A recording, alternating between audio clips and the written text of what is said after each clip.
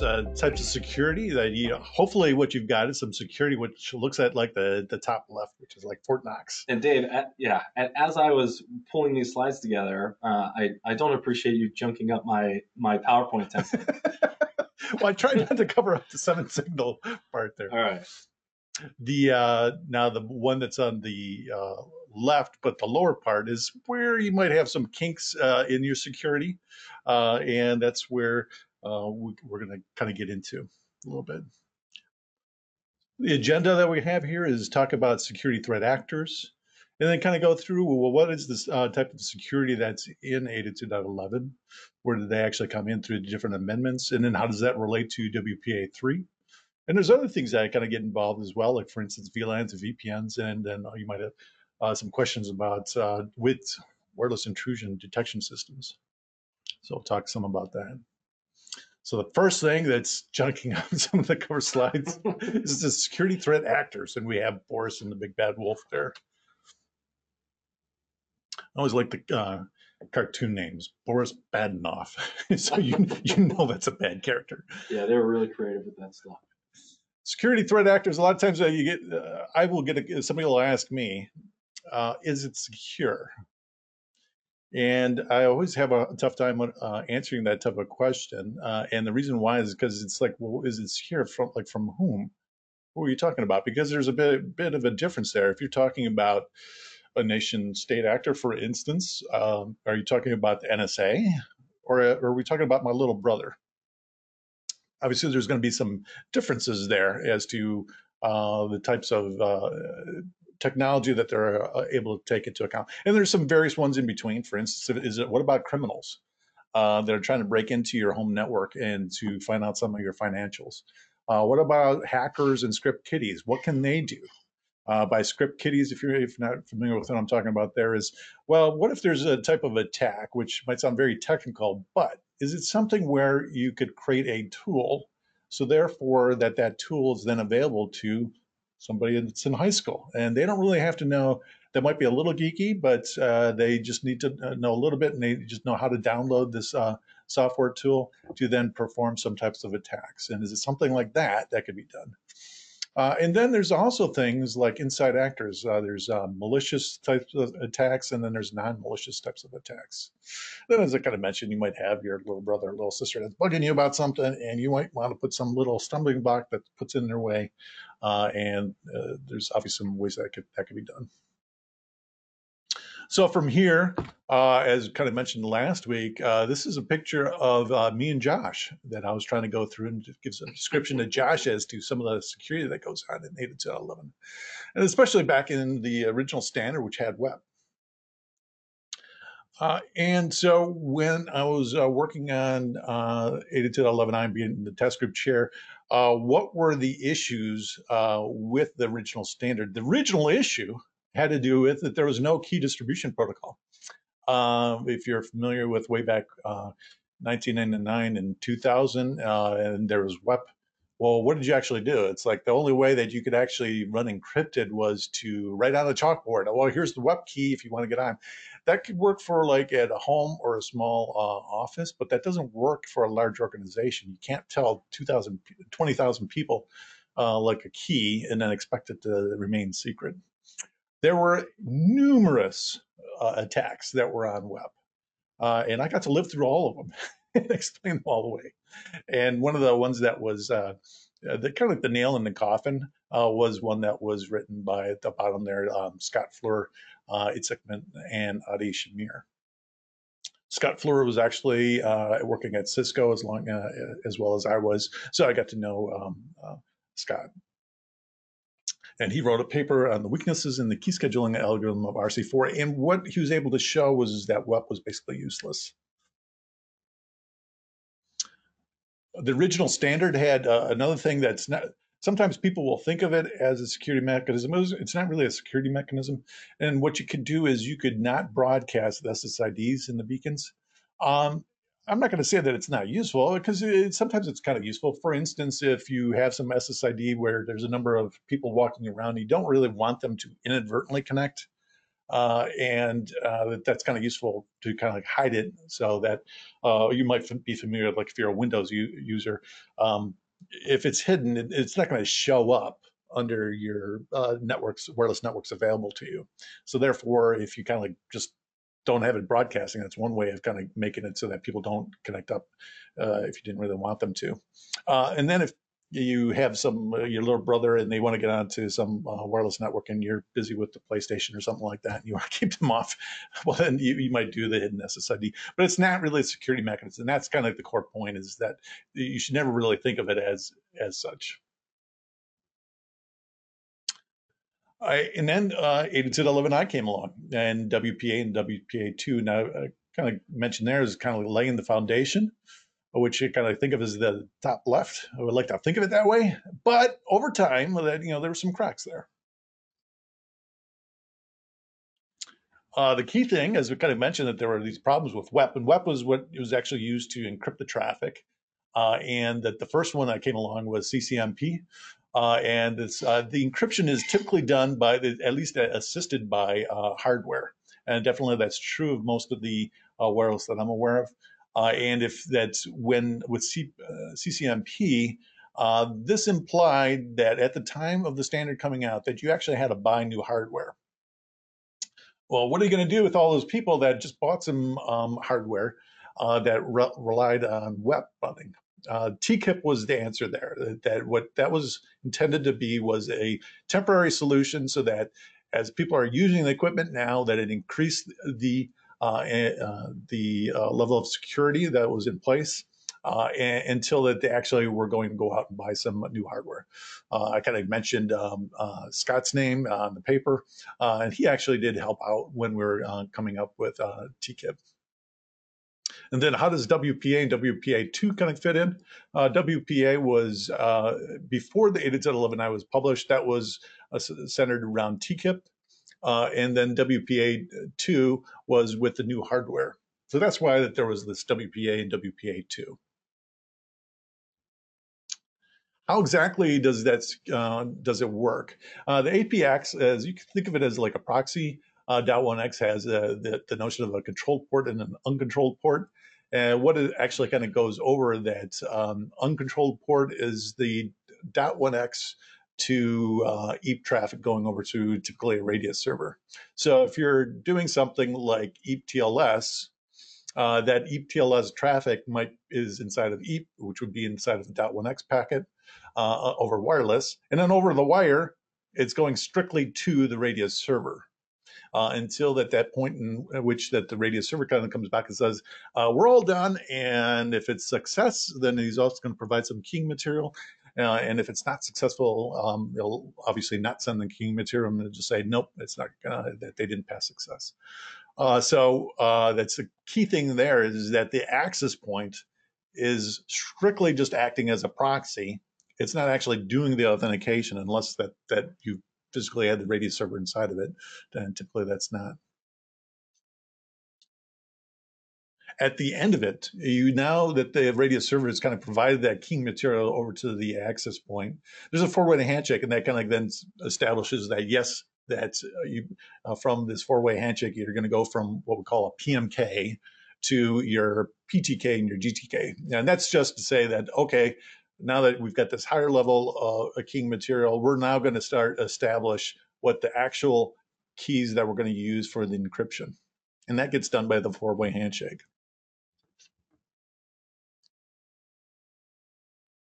Another thing that I wanted to talk to, not everybody is using a radius server, obviously. For instance, at home, you might not want to use a radius server. And even in small offices, you might say, well, we're not going to set up a radius server. We're just going to have a pre-shared key.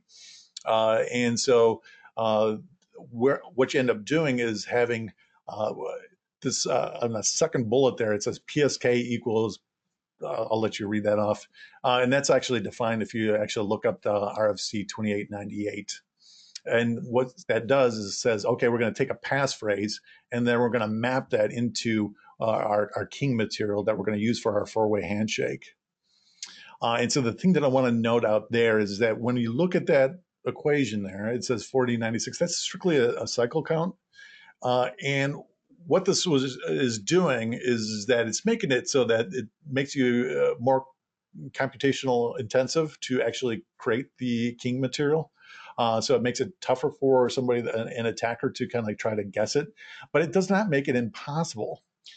And so therefore, I want to kind of come back to that when we get into the WPA3 discussion.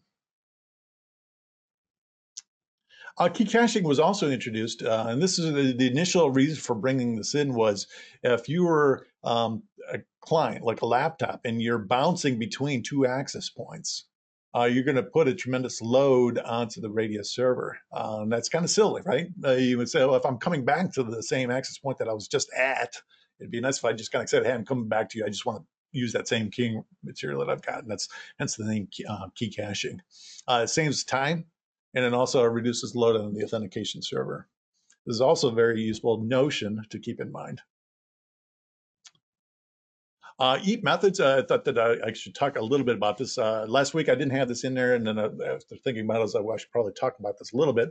And that if you do pick up an EAP method, so this is the actual authentication that takes place, the things that you want to keep in mind is that you want to make it so that there's mutual authentication. Both the server gets authenticated and the client gets authenticated.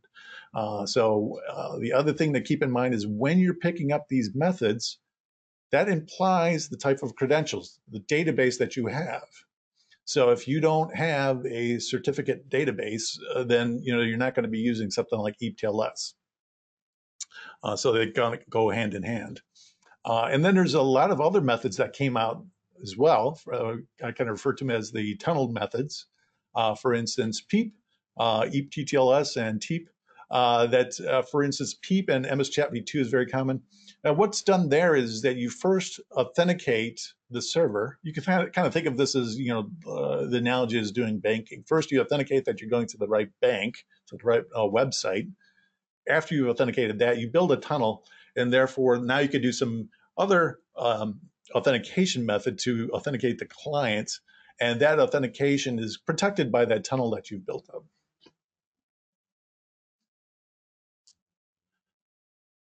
Now I want to touch on 802.11r, which is for fast roaming. When this is kind of like the Roadrunner going from one access point to another. And the key thing here is that you might have some type of applications, for instance, voice, where you say, hey, I can't go off and do a full authentication. If that full authentication is in like seconds range, then obviously if you're having a voice call, do you want your voice call to all of a sudden have a break of like a couple seconds while you're doing this roam? Obviously not. And so that's where 802.11r comes into place. And the way that I kind of describe it here is that 802.11r does have a dependency on having something that is in between the access points in the Radius server. Obviously, if you're familiar with wireless equipment, there's the notion of a wireless controller. It's very common. So then having that wireless controller is a natural place to have. If you're looking at the 802.11r spec, you'll hear something about a key holder. And that the R0 key holder is where the Radius NAS is located, and that's kind of where that your wireless controller would be located. And then you'd also want to have a R1 key holder, and that's where the access point is located typically. So now you've got this notion. All that is being done is that when the original 802.11i standard came out, you had a PMK and then going to a PTK.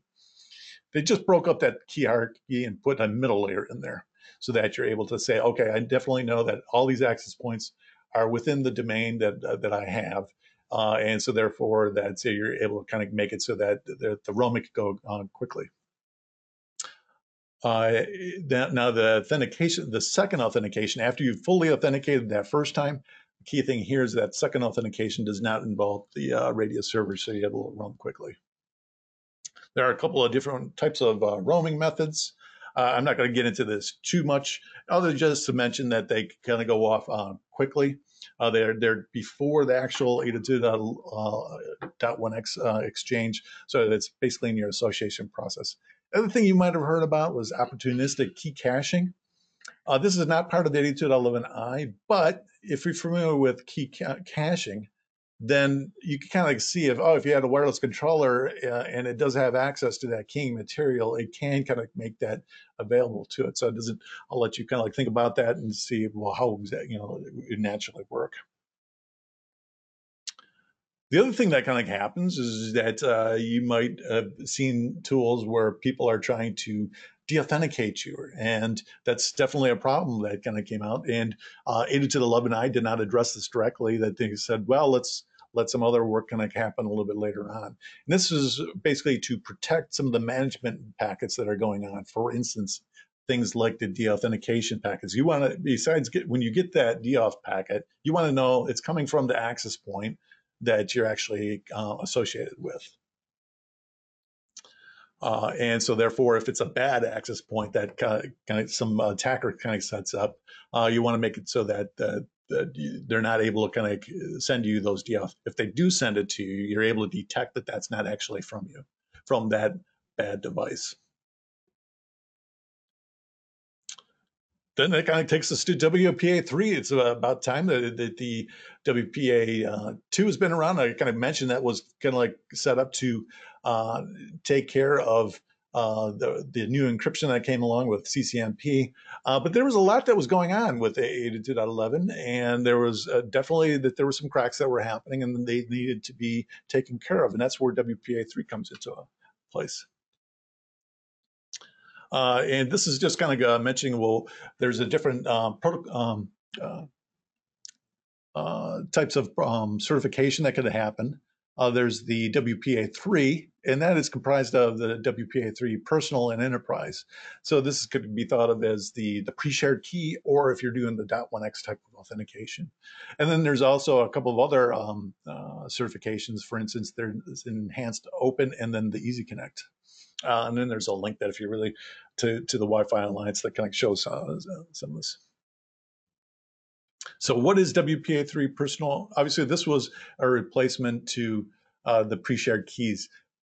When I was talking about WPA and 802.11i, I was talking about the pre-shared keys, and that there was strictly all that ends up happening under WPA2 was that you say, oh, I've got this passphrase, I'm going to enter in my keying material. What ends up happening to it is a bunch of math that kind of goes on, but that math that went on is very deterministic. So somebody could kind of go off, and if the problem is, say for instance, somebody just did a packet capture of you connecting up via a pre-shared key, and then later on kind of said, well, I've got some guesses. They could pre-compute some of those guesses and then play through the math and then see if that those guesses, if any of the guesses matched. It's kind of referred to as like a dictionary attack. Obviously, that's a problem because I think when the initial standard came out, we were kind of like thinking along the lines of, well, at home you'd have a pre-shared key, but if you're in an office environment, then you'd be using some type of EAP method. That's not really the case. That there's a lot of places where people are using pre-shared keys. Hence, you really need to improve the security that's going on, especially now that there's advances in computational power. And then as far as WPA3 Enterprise, the thing that I kind of mentioned here is that at the very bottom, I kind of like make the note, look for GCMP support besides legacy CCNP. Now, having said that, GCMP, there's a lot more that kind of goes along with it. For instance, when we're talking about the four-way handshake, that's obviously if you've got larger keys, then there's going to be some implications about some changes that have to happen there. If you're doing some type of EAP method, for instance, EAP TLS, does that method provide enough keying material that you're going to need? So therefore, it's kind of, and then also when the key gets delivered from the radius server over to some other device, for instance, the access point, there might be some implications about changes that have to happen there. All of those things kind of get wrapped up in the WPA3 Enterprise, which is basically to allow GCMP support and longer keys. Some of the other certification programs, the one that was kind of interesting, every so often you hear about it, was the Enhanced Open. And what is this? You can kind of I think of it as in the coffee shop, you get onto you get free Wi-Fi, and that there's these captive portals, and captive portals are not secure at all. It's kind of a way for the coffee shop to say, yes, you need to make sure that you're connecting up. But to the actual user, that's where some of the security problems are going to come in. And so it's an attempt to improve that. And I would say, yeah, it's definitely it's a step in the right direction. But it's an unauthenticated Diffie-Hellman. And so what that means is that you could put just another access point there. And if you do connect up to that bad access point that's from the initial connection, well, then it's not going to actually prevent that. What it does prevent is if you were connected and the attacker was kind of sitting there and he's trying to send you those DOF packets, that you've got some keying material and that you're using that management frame protection, so therefore he can't send you those DOF packets. So it's a step in the right direction, but maybe a little bit more work that could be done there. Easy Connect. Now there are a couple of notes there. The one is that you could think of it as a replacement to the Wi-Fi protected setup, but it's strictly defined within the Wi-Fi Alliance. And so, how much is it actually used? It's kind of like used in homes is pretty much what I've kind of seen. So I'm not going to touch on it too much beyond that. Then VLANs and VPNs. The things there is that what you'd end up seeing is that VLANs are very useful to restrict access. So you might say, hey, look, I've got some device and maybe it's something that strictly does voice, but the security is maybe just pre-shared key. And you're saying, well, I don't want that device that only does pre-shared key to have access to my corporate network. Well, this is typically where you'd end up bringing in a VLAN so that therefore that device is able to get onto a wireless network, and you're able to restrict the type of access that it has. So therefore, you're able to make a voice call, but you can't actually get onto the corporate resources beyond that. Another one that's very big would be like the guest SSID. So therefore, you're able to you say, hey, somebody shows up, they're not actually part of your corporation, but as a courtesy, you say, well, you can kind of get in onto the internet. What you're doing there is you're creating this SSID to VLAN mapping. So therefore, when they get on, that the authentication is pretty weak, but they do get access to the internet and they're not onto the corporate network. Likewise, VPNs, where can VPNs be used? Well, sometimes organizations, what they'll do is they'll say, hey, we're only providing guest access. And if you wanted to get onto the corporate resources, you can kind of do wireless through that guest access and then do a VPN into the corporate network, just as if you're kind of like at home. WIDs, just a quick touch on that. There's two types. You kind of think of it as non-malicious. That's the somebody that says, you know what, I'm having problems. I can't get onto the wireless network in this part of the office, and I'm not going to bug the IT guys because they never listen to me anyhow. So I'm just going to bring some home AP that I've got and put it onto the wireless network. That's a problem. So therefore, that you'll see functions such as rogue AP on the wire. So what that's doing is saying, I'm going to go off and not only know that that access point is there, but it's actually connected up to my corporate network. And therefore, that it's sort of a problem. Now, there's also the malicious type. Now, the malicious type is typically they're not in the office, but maybe they're in the parking lot.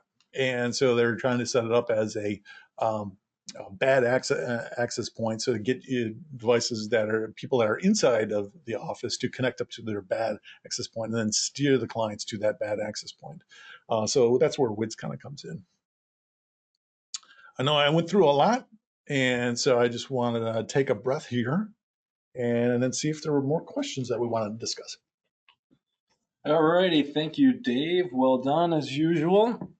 I'll see if we can dive into any of these questions, and I'll head off the common ones we get at the path here. We always get asked for a copy of the slides and a copy of the recording. The answer is yes. We will certainly share those with all of you who would like them. And I think you all get an email from Todd anyway with the recording, just as an aside. But if you have a need for these slides directly, we're happy to share those with you sooner rather than later. Let's see. Here is the first question from Oliver. Why is LTE considered more secure than Wi-Fi? Why? I would say that most of the IT professionals are familiar with Wireshark and can kind of do a packet capture of it. And if you want to do a packet capture of LTE, that's going to be a little bit more difficult. All right. Next one here. Are there any special configurations for 802.11r? Special considerations? Configurations. Configurations. There's the, I can't think of any off the top of my head, but I can kind of go back to that and take a look.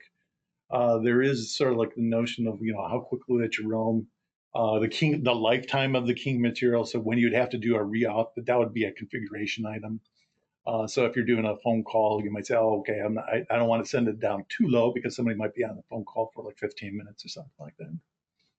All right, that makes sense. Rapid fire here. Next one. What 802.11x EAP methods do you recommend? I definitely would recommend EAP-TLS. And that actually, when we were getting started with, since I was chair of 802.11i, I was also the software development manager over at Cisco. At the time that this was coming out, there was only one method that was, which was EAP-TLS, which was on an operating system that wasn't actually shipping for like 6 months. And so therefore there were some different methods that were introduced to kind of like have a migration until some other methods could kind of come out. Now, there are some implications to it, as I kind of mentioned before, is that, well, if you're doing EAP-TLS, that means that you have to have a certificate a database. So you might, it's not just that your server has got a certificate on it, but that all of your clients then have to have a certificate on it.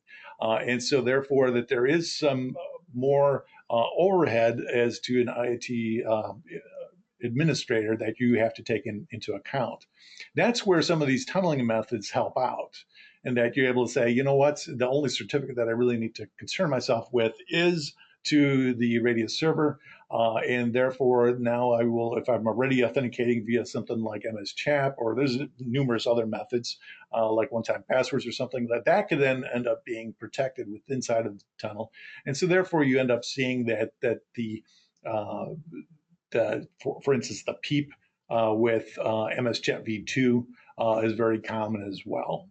So I'd say that those two are very common, and that you might find that they're, likewise with anything, those have both been out for a while, and that there were obviously some issues that are end up finding. For instance, that when you're doing something like PEEP with MS Chat v2, the key material isn't actually bound together, and if that's a concern, that's where some of the other tunneling protocols for instance, TEEP kind of comes in mind.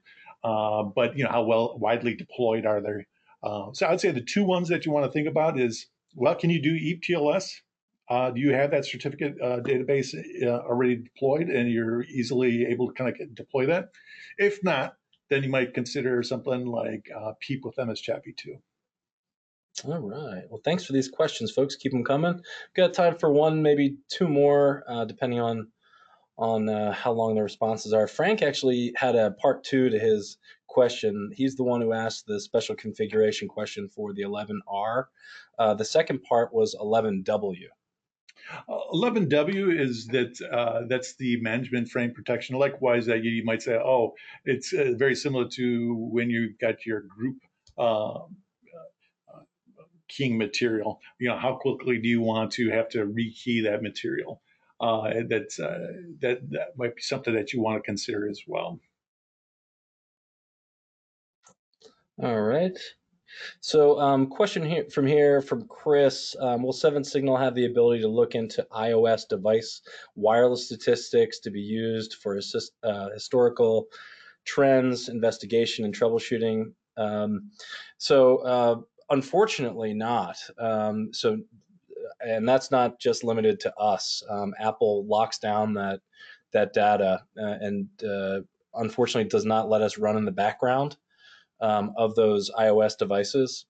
So if you're talking specifically about Mobileye, I don't know if you want to answer that differently from a Sapphire Eye perspective, but if you're talking about Mobileye, Chris, no, unfortunately, that's not even on our product roadmap for iOS because of the lockdown situation there. Yeah, there is the potential that there is, and we're always kind of looking at it from a perspective of like if you've got a MacBook or a Windows laptop. And Yeah, he said specifically iOS, but I understand what you're saying. Yep. Yeah, that you could kind of then end up, like for instance, one of the things that we're looking at is kind of keeping some of the historical information. For instance, we kind of bring out that there's the drivers, and then it's useful then to kind of say, well, when exactly did that driver change? Because you wanted to end up seeing, well, what's the before and after? What does the wireless performance look like? And so that type of thing that we're kind of looking at, continuously other types of information as well.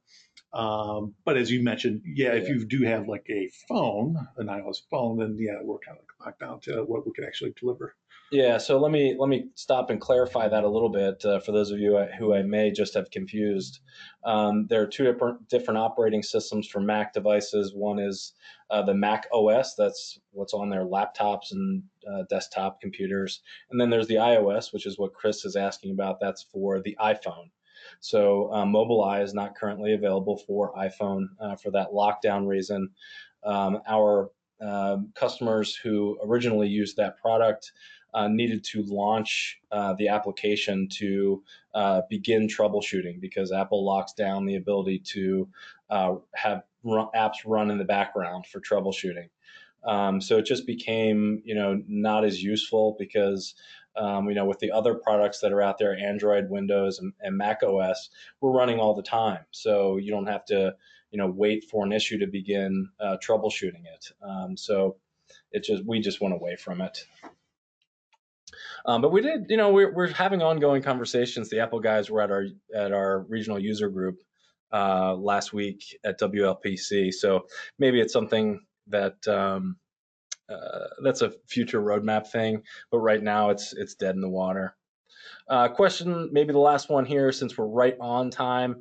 How will Wi-Fi 6 impact security elements? Good question. One of the things that I mentioned was I was talking about WPA3. And I was talking about GCMP, and those are directly related to Wi-Fi 6 because Wi-Fi 6 does say that you do need to meet WPA3. There's a number of reasons for it. One is one of the security guys always like to think, yes, we won, we finally got it made it mandatory. GCMP is also useful for when you're doing encryption at higher speeds. So you don't, obviously, if you don't want to see that your throughput is at, close to a gigabit, and then find out that when you turn encryption on that it's at a megabit, that would be a problem. Now that's not that dramatic when you do in CCMP, but that's there are some impacts, and GCMP is to reduce that impact that goes on.